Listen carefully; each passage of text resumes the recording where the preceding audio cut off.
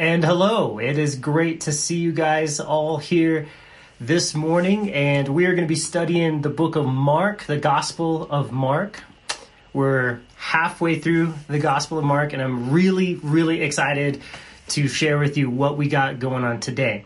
It's going to be kind of mind-blowing, and I hope that it blows your mind and blesses your heart, and it causes you to see Jesus in a whole new way and follow him. So would you join me in prayer as we ask God to bless our time in his word? Jesus, I thank you for your word that you gave us, even though you knew that we would not pay attention to it nearly as much as we should, even though we would get distracted by many things. And Lord, we desire to be your disciples. You are clearly God. You created everything, and everything belongs to you and is from you. And God, we've made a mess of this world. So many, and I take credit as a human being. We have just messed things up. And God, I pray that you would be recreating and renewing and fixing what has gone wrong through your love, through your gospel. Help us to know and understand what your gospel is today and how we can partner with you, how we can be used by you, how we can be transformed by you, Jesus. And Lord, thank you for your forgiveness, that even though we sin and have sinned, Lord, you promise us as we repent and as we turn to you, we can be confident that we are forgiven because of the blood of Jesus Christ. And Lord, we want to fix our eyes and focus on you. And Jesus, we pray this all in your name. Amen. Today we're going to be studying Mark chapter 8. We're at the very end. We're going to be finishing off this chapter, verses 27 through 38. And the title of today's message is The Flesh Cannot Be Saved. Again, the flesh cannot be saved. So like I said, we have come to the middle of Mark, and actually that's not just some made-up division. The book of Mark is two parts, two halves, and we are coming to this hinge point, this halfway hinge point between the first half and the second half where things drastically change. And there's a change in message of how the gospel is presented. In the first half of Mark, what we have seen is this big gospel message that the king has come, and the Messiah has come. God's anointed one has come from heaven to earth, and that was the main point of the message. He's gonna make things right. He's gonna do wonderful things, and he's gonna heal, and he loves you, and all these things. That's what we've seen in the first half. But we're flipping over now to the second half, and the message of the second half is that the king must die. Not the king has come, but the king must die. It's a change in how the gospel is presented to us. Jesus did come from heaven, but he came from heaven to do something. So the first half is kind of like who Jesus is, and the second half could be what Jesus came to do. And then there's a change in how people are expected to respond, how people respond. In the first half, you have people are expected to repent and believe. That's our side during this first half of the book. We've seen Jesus say repent, John the Baptist say repent. You just have to acknowledge, if Jesus has come from heaven to earth, that you need him. Repent and believe that he is this Messiah. In the second half of the book, we move on from just that first part to a different response. And this response is, take up your cross and follow him. Much deeper, much bigger, much more thorough than just repent and believe. But now it's take up your cross and follow him. It's almost like how you begin a relationship with God by repenting and believing in what Jesus has done. And we call that justification, where you start a relationship with Jesus. And that relationship starts with him forgiving you of all your sins as you repent, acknowledge your sins, and believe or put your trust or your faith in him. But the growth of a Christian, what we do for the rest of our lives, is we learn how to pick up our cross and follow him as his disciples. And that's what we're going to really be focusing on today. So again, the first half is the King has come, and our response is to repent and believe. And it's really interesting. Both of these halves of the book of Mark, here in chapter 8 and way at the end of chapter 15, we have two different people that give two different confessions. And the book of Mark is kind of built on these confessions. This is going to blow your mind. Okay, this is going to be awesome. You're going to love this. Peter gives a confession of this first one in the first half. And this insider, this Peter, he says, "You are the Christ." We're going to see that today as we study. And that's the pinnacle climax, the ending of the first half of the book, is when Peter says, "You are the Christ." He confesses, he acknowledges, "You are the Christ," which means you are the one who came from heaven to earth. Peter is sold. He believes Jesus is the Christ. Okay, but then the second half ends with another confession, and it's by an outsider, not an insider like Peter, but an outsider who was a Roman centurion who watched Jesus die. And the second half of the book ends with him saying, "Truly, this was the Son of God." So Peter said, "You are the Christ," or the Messiah, the one that we've been hoping for, the King. And the centurion says, "You are the Son of God. You represent God to us." We have these two different confessions. Now, this is truly amazing because these two confessions that end both halves of the book, look how the book starts. Verse 1 of Mark chapter 1 says, "The beginning of the gospel of Jesus Christ, the Son of God." Mark already told us what was going to happen. He snuck it right in there. In the very first verse, Mark said, this is the gospel about Jesus Christ. I'm going to explain to you in the first half how he's the Messiah, what his identity is, who he is. And then the second half, I'm going to show you how he's the Son of God, how he does everything God wants him to do, how he perfectly represents God to us and serves God. He's the Son of God. So all of that is just this big outline of the book of Mark, ended by two different confessions that are both wrapped up for us like a present in verse 1. I just found that really amazing. So as we get into our text for today, we are in verse 27. It says, "Now Jesus and his disciples went out of the towns of Caesarea Philippi, and on the road he asked his disciples, saying, 'Who do men say that I am?' So they answered, 'John the Baptist, but some say Elijah, and others one of the prophets.'" All right, so we're going to stop right there and dig into this. These are all great guys. That people, so it basically tells us Jesus' reputation is pretty good among the whole country of Israel, but none of them are the truth. Okay, so his very identity, people still haven't gotten, even though we're halfway through the book and Jesus has been doing thing after thing and miracle after miracle and teaching after teaching, telling people who he is and why he's doing what he's doing. They don't get it yet.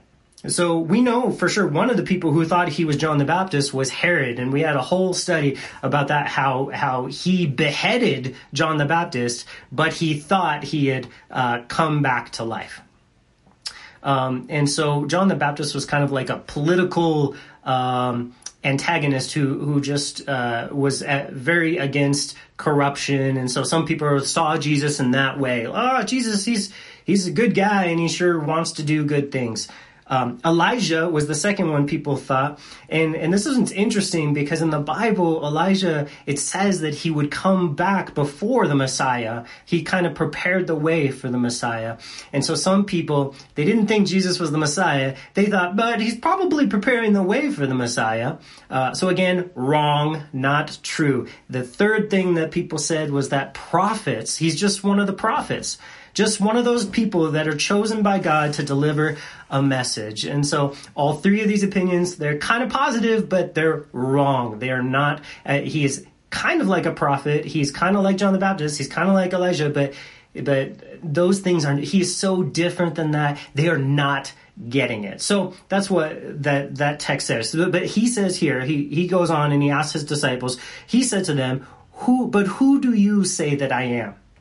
So Jesus, he just hammers in on them. I get what they're saying, but who do you say? And Peter answers and said, you are the Christ. This is this final confession, this big time revelation that Peter is this first half of the book of Mark is ending with this proclamation. Peter is convinced that Jesus is the Messiah. Peter gets it. He really does get that Jesus is the Messiah. Remember, Mark has been explaining what the Messiah is for the whole first half of the book, what his job was. He quoted from Isaiah 61 what the job description of the Messiah was, to bring healing and forgiveness and all the wonderful things described in Isaiah 61. The job of the Messiah was to make things right, to save the poor and the weak, and to heal the sick. And Jesus had sufficiently proved that he can do all that, and he had done all of that. He had almost single-handedly wiped out sickness from the entire nation of Israel by this time. But there is more than Peter realizes. Peter's convinced that Jesus came to do all these things, but Peter's also kind of confused, as we're going to see. There is more to the job of being a Messiah than just healing, than just making life better.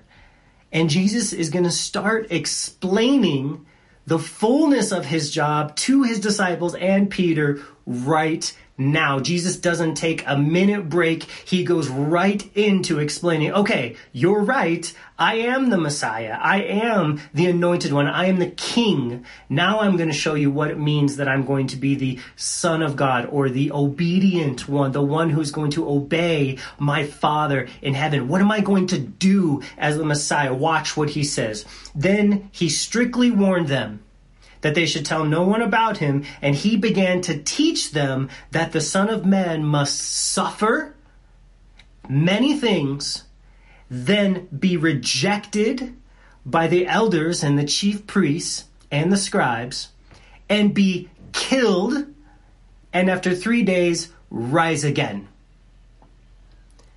Jesus goes right into revealing the complete job or plan for his life, for the Messiah, the job that he has been appointed with. He is going to be the Passover lamb, the sacrifice. He's going to be rejected by this whole nation, by the whole world and all its leaders. He is going to suffer more than any human being has ever suffered. He's going to die. He's going to die unloved.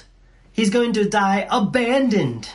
He's going to die rejected, and he's going to be hated. He's going to be put to death. Then he will have a new life and rise again. Jesus is shocking his disciples. This is a brand new revelation.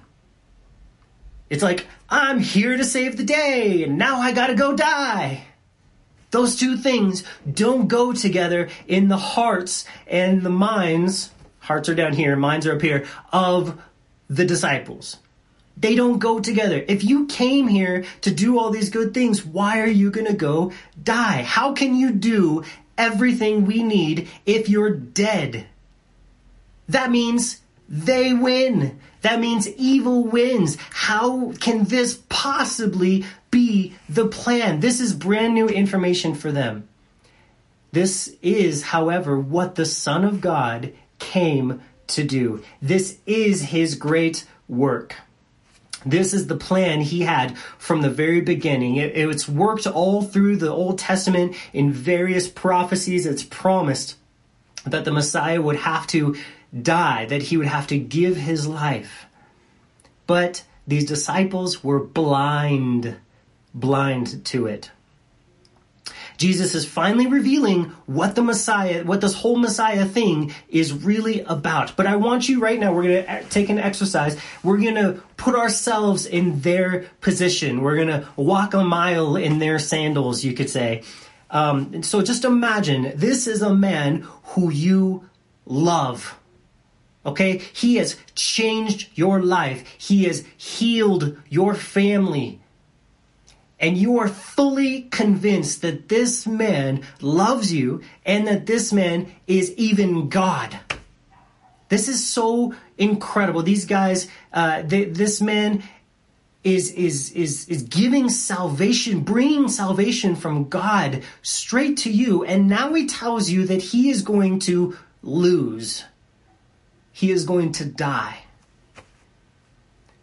You see, these people have been struggling against Rome for years. Rome was dominating them, ruling them, abusive towards them, and they hated every moment of it. So in their mind, when they thought about life, they thought about a horrible, horrible, horrible umbrella over them called Rome. And for them, salvation was Rome is holding us back and we need Rome to get out of here. We need someone to rise up and defeat Rome. And they have been expecting this Messiah would be the one who would deliver them from Rome. And like so many then and today, they wanted Jesus, this Messiah, they believe it's him, but they wanted him to fit into their agenda. Peter wants a Christ, a Messiah, on his own terms. A Messiah that will benefit his plans for his life. And here's the truth, guys. It's just like us. This is us. This is what we do. We want a Messiah that does what we want. But Jesus is not a Messiah who's concerned with our will. He is the Son of God, which means he is only concerned about his Father's will, accomplishing his Father's will, doing what his Father wants, not his own will even, just his Father's will. Jesus has put to death already his self-life. He has put to death his self-life. He will not try to save his self-life. He is going to die to self. And he's going to teach us how to do the same thing. This is the way. Jesus is showing us the way. Let's look at what he says here. He spoke this word openly. Okay, so Jesus he's not ashamed of what he's saying. He's like, I'm going to go die. I'm ready. This is what's going to happen. I'm going to be hated, suffer, be rejected, and die and rise again. Then Peter, watch this. This is so like us. Then Peter took him aside and began to rebuke him. But when he had turned around and looked at the disciples, he rebuked Peter, saying, "Get behind me, Satan! For you are not mindful of the things of God, but the things of men." Peter, he is riding high. He has just had Jesus give him the biggest compliment, saying, flesh and blood hasn't revealed to you that I'm the Messiah, but my Father has chosen you and he's given you this revelation. You really get who I am, Peter. And now Peter says, don't kill yourself. And Jesus is like, you know what? You're Satan. Wow. Peter thinks he's doing the right thing. And he's taking Jesus aside to correct him. Because there's no part in Peter's mind where it makes sense for Jesus to suffer and die. Because Peter loves Jesus. He loves his soul and his body and his spirit. So is that so wrong? What is wrong with what Peter's doing? Why is it so wrong that Jesus calls him Satan? Technically, the word adversary, you are against me. You're against God. You're standing against what God wants to accomplish. What is wrong is that Peter can't tell the difference between the things of God and the things of men. And this problem actually sets up Peter as an enemy of God's will and plan.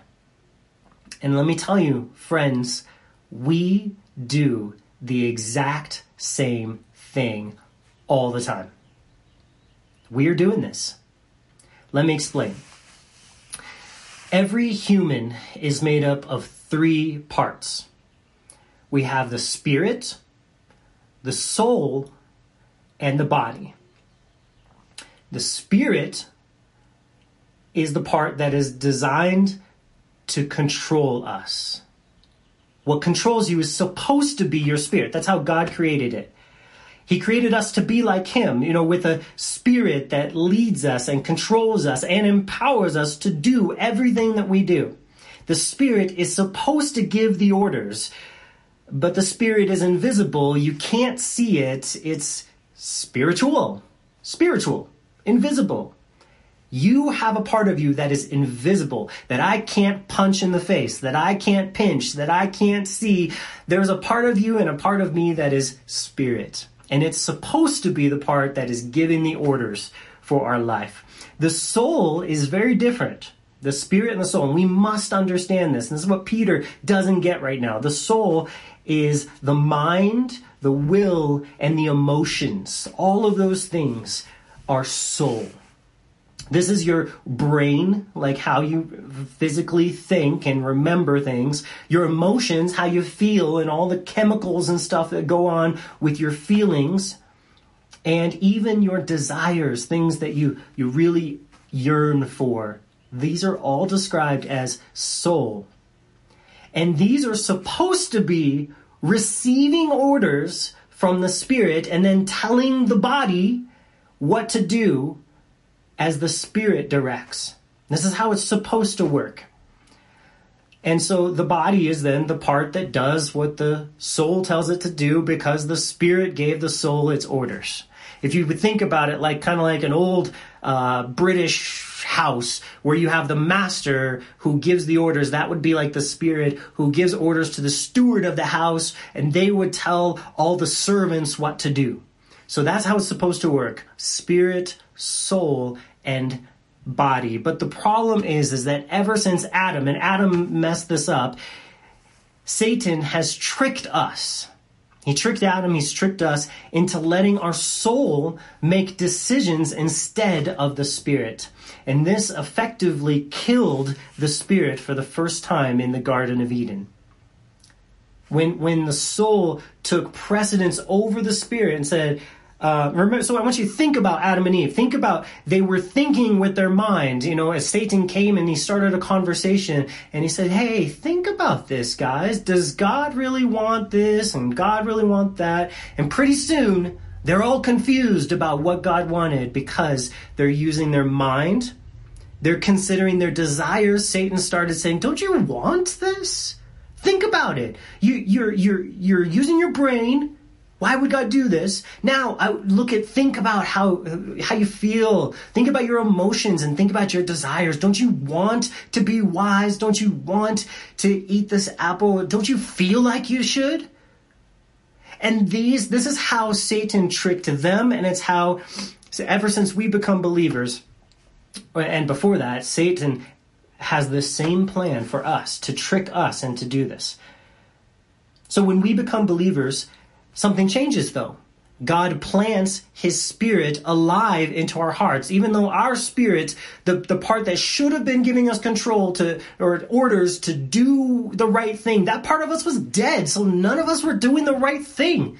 We were all lost and just doing what we wanted and what our brain was telling us and what our desires told us and what our emotions told us to do. Those are soul things. That's not supposed to be how a human being operates. But when we become believers in Jesus, he gives us a new spirit. Our spirit is made alive, and now we can receive the orders of righteousness into our life.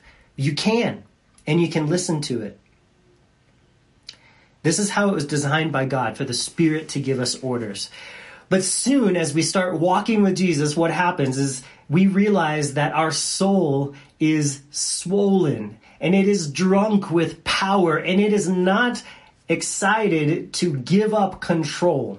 Our soul is a problem. Again, the soul means the mind, the will, and the emotions. And those three things do not want to give up control. Our soul is a bossy thing, prideful to the core. So we see that we still want to make decisions based on what we feel, what we desire, and what we think. All things that are not spiritual, but it's what we do. These are soul things. And this is not what is supposed to lead us. When we talk about our soul, mind, will, and emotions, plus our body together, when we talk about all that, we use the term flesh. That's how that works. And God commands us all throughout Scripture to deny our flesh and walk by the Spirit. That's the will of God for you. And this is what Jesus is doing right here. He's living a life led by the Spirit, not by the flesh.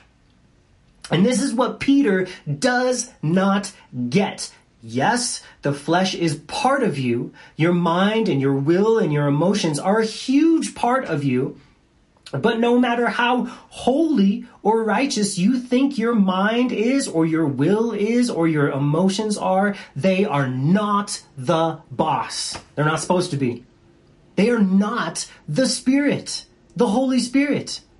And they must, here's the key word, die. Whoa. Why do they have to die? That sounds really aggressive, really severe.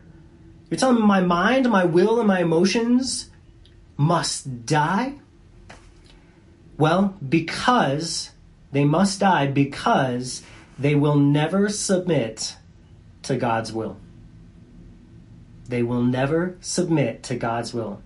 They will always desire the glory.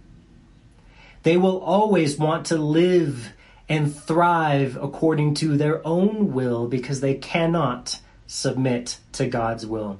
The soul, your soul and my soul, will ever be the enemy of the Holy Spirit. It will always rebel. God declares that there is no plan to reform your soul or save the flesh and let it live. That is not the plan. But it simply must be denied today and destroyed tomorrow. That's the plan. We have one plan given to us for our flesh. And this is not what our mind wants to hear, or our body, or our will, or our emotions. Our flesh recoils at the thought of its utter worthlessness in God's holy eyes.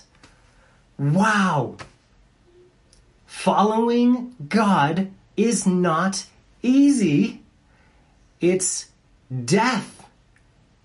And so I get why people don't want to follow Jesus. I get it. There is 2/3 of me that also does not want to follow Jesus. My soul and my body, my mind, my will, my emotions are rebels. And our flesh is pictured by Peter right here, taking aside the Messiah to tell him how things should really go. And Jesus responds to our flesh with an accurate identification. He says, our flesh is on Satan's team. Get behind me, Satan, he says. Our flesh is the adversary. Our flesh is what's opposed to the will of God's Spirit at every point. Peter, this is the problem. So Jesus is about to show us, as the true Messiah, how to deny and destroy flesh, how to live and walk by Spirit, letting the Spirit lead into suffering and pain and sorrow so that the flesh can never gain control. The flesh will end up dead, and Jesus will be raised in glory. The flesh is no more problem, only when it's dead.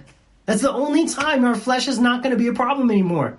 That's the only way. And Jesus overcame the flesh he inherited by being a son of Mary, who was the son of Adam. He inherited that flesh, and he knew it had to die. Not just die, but suffer, then die.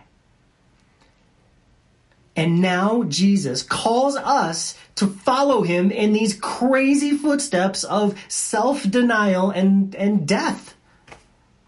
Watch this. He says, look at our text. He says this.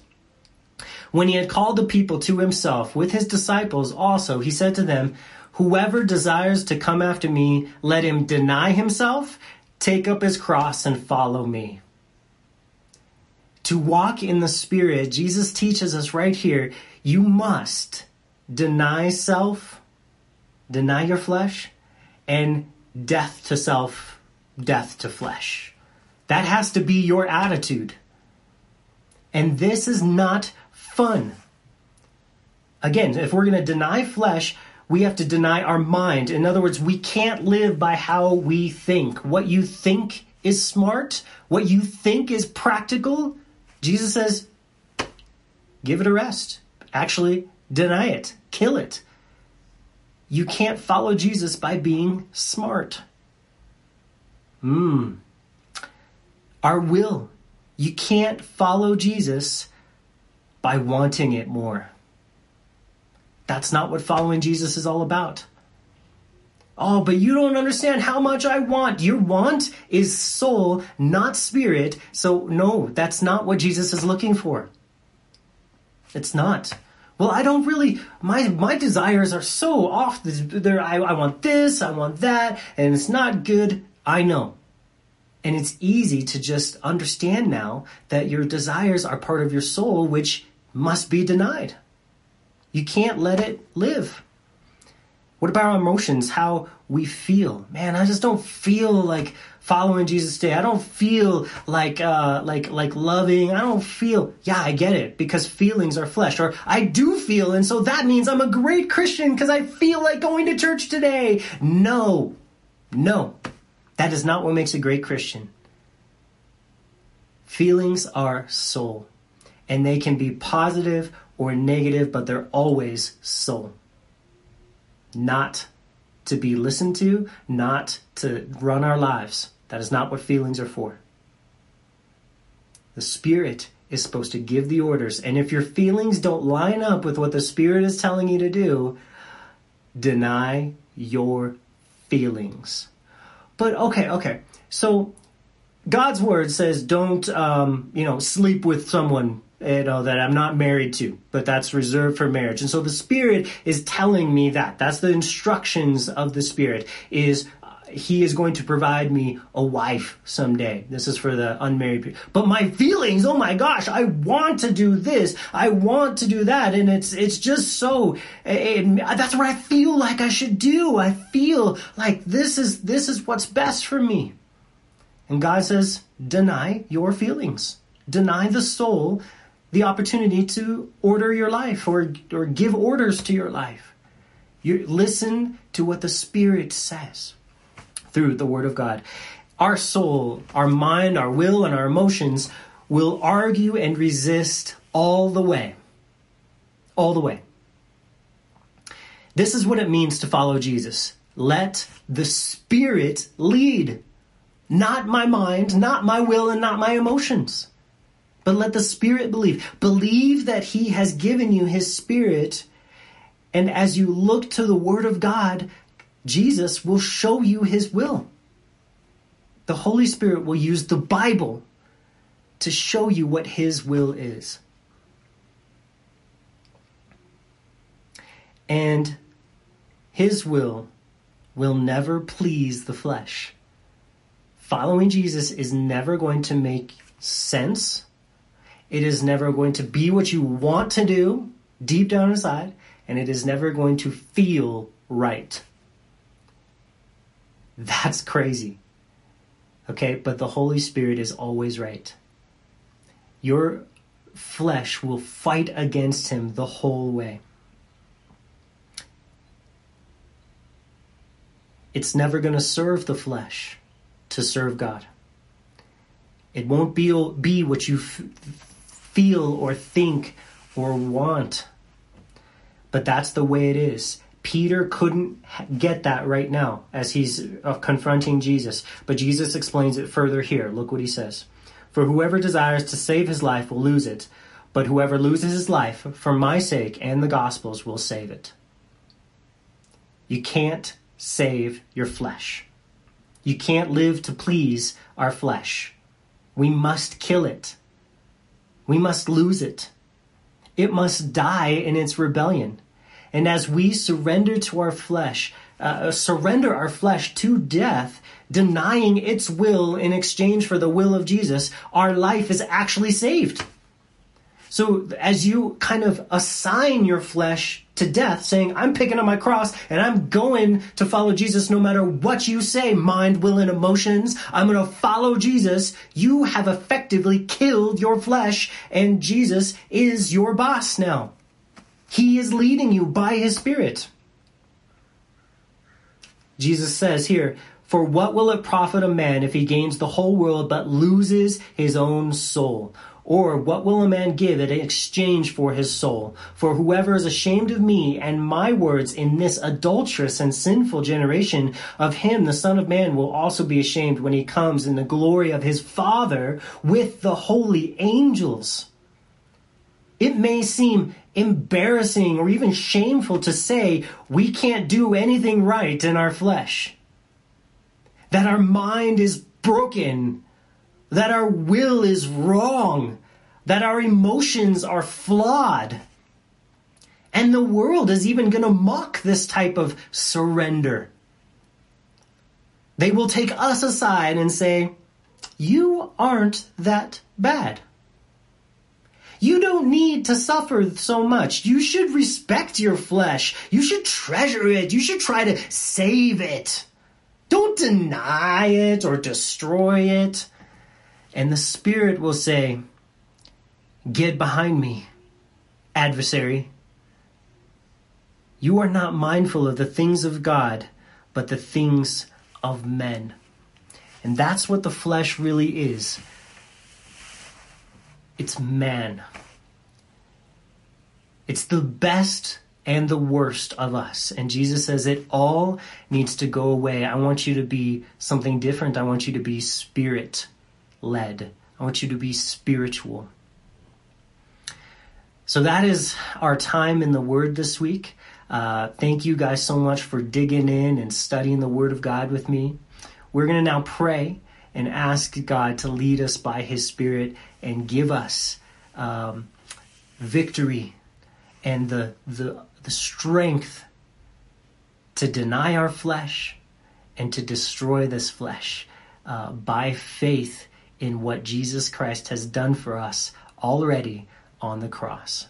Jesus, we look now to you because we cannot deny our flesh or destroy our flesh on our own. We need your spiritual power and strength. I pray you'd forgive us for how long it takes us to learn these things, for how far we walk by the flesh. And I pray that you would turn us around, teach us to deny our flesh, to take up our cross and follow you, obeying the Holy Spirit in all things. We need you for this. We ask that you would do it for us. We agree that your way is the right way, and we now know how to rightly divide between spirit and soul. Your word has taught us. It has been a sharp, two-edged sword that has correctly divided between soul and spirit. And now we can see what is good, the spirit, and what is evil, our soul. And we pray that you would give us victory, teach us to deny it, and Jesus be the center and Lord of our lives. We pray that as we continue studying through the book of Mark, that we would be taking up our cross and following you, learning how to be your disciples. We believe you are the Messiah, and we ask that you would truly help us to see all that you have come to do for us. In your name we pray. Amen. You are loved. You are not alone. And I know that this time is very difficult, but we pray for each one of you. Join us in our prayer meetings this week at 4 o'clock on Tuesday and Thursday, and we'll see you soon.